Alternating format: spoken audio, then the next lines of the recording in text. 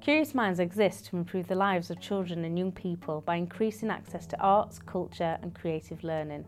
One way we do this is by supporting schools and arts organisations to offer the Arts Award qualification to the young people they work with. The Lowry were an Arts Award Good Practice Centre in 2015 to 2016 and continually embed Arts Award across its broad range of learning and engagement programmes for children and young people aged 5 to 25. In these podcasts, you will hear from Lindsay O'Sullivan, who is the Director of Learning and Engagement for the Lowry, and Melissa, who took part in the Young Parents Project. Melissa has recently completed her Gold Arts Award. We join the conversation as Melissa is explaining how she became involved with the Lowry. Lindsay and Melissa go on to talk about how she juggles motherhood and Arts Award. I very first got involved with the Lowry when one of the Lowry staff came to the Shore Start Centres and got chatting to her. I told her what I liked doing and what I obviously wanted to carry on doing. I just had Ruby, I just finished my Performing Arts National Diploma, so I wanted to not just lose it, I wanted to use it basically. Got on really well with Lindsay and then decided to then carry on being involved with them. So then they gave me this opportunity by saying that they trusted me well enough to have a go at doing my Gold Art Award.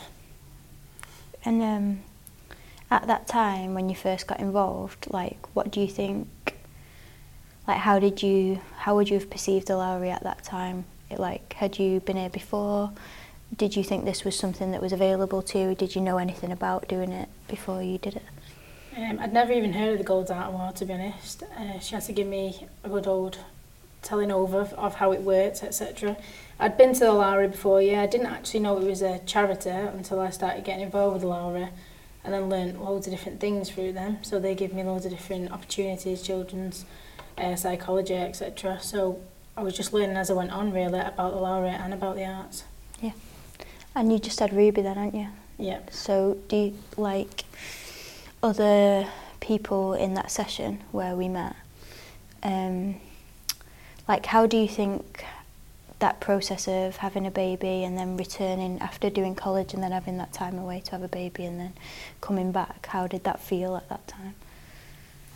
Well, it's obviously when you have a child, you did actually think with that's it now, you have to wait a few years, so your career's put on hold and you didn't think that you would actually get that opportunity straight away. But really through having Ruby and me being involved with that group, I met yourself and that's how it opened, the doors opened, nothing shut, it all opened, and that's when I then went into my own career with Ruby alongside me.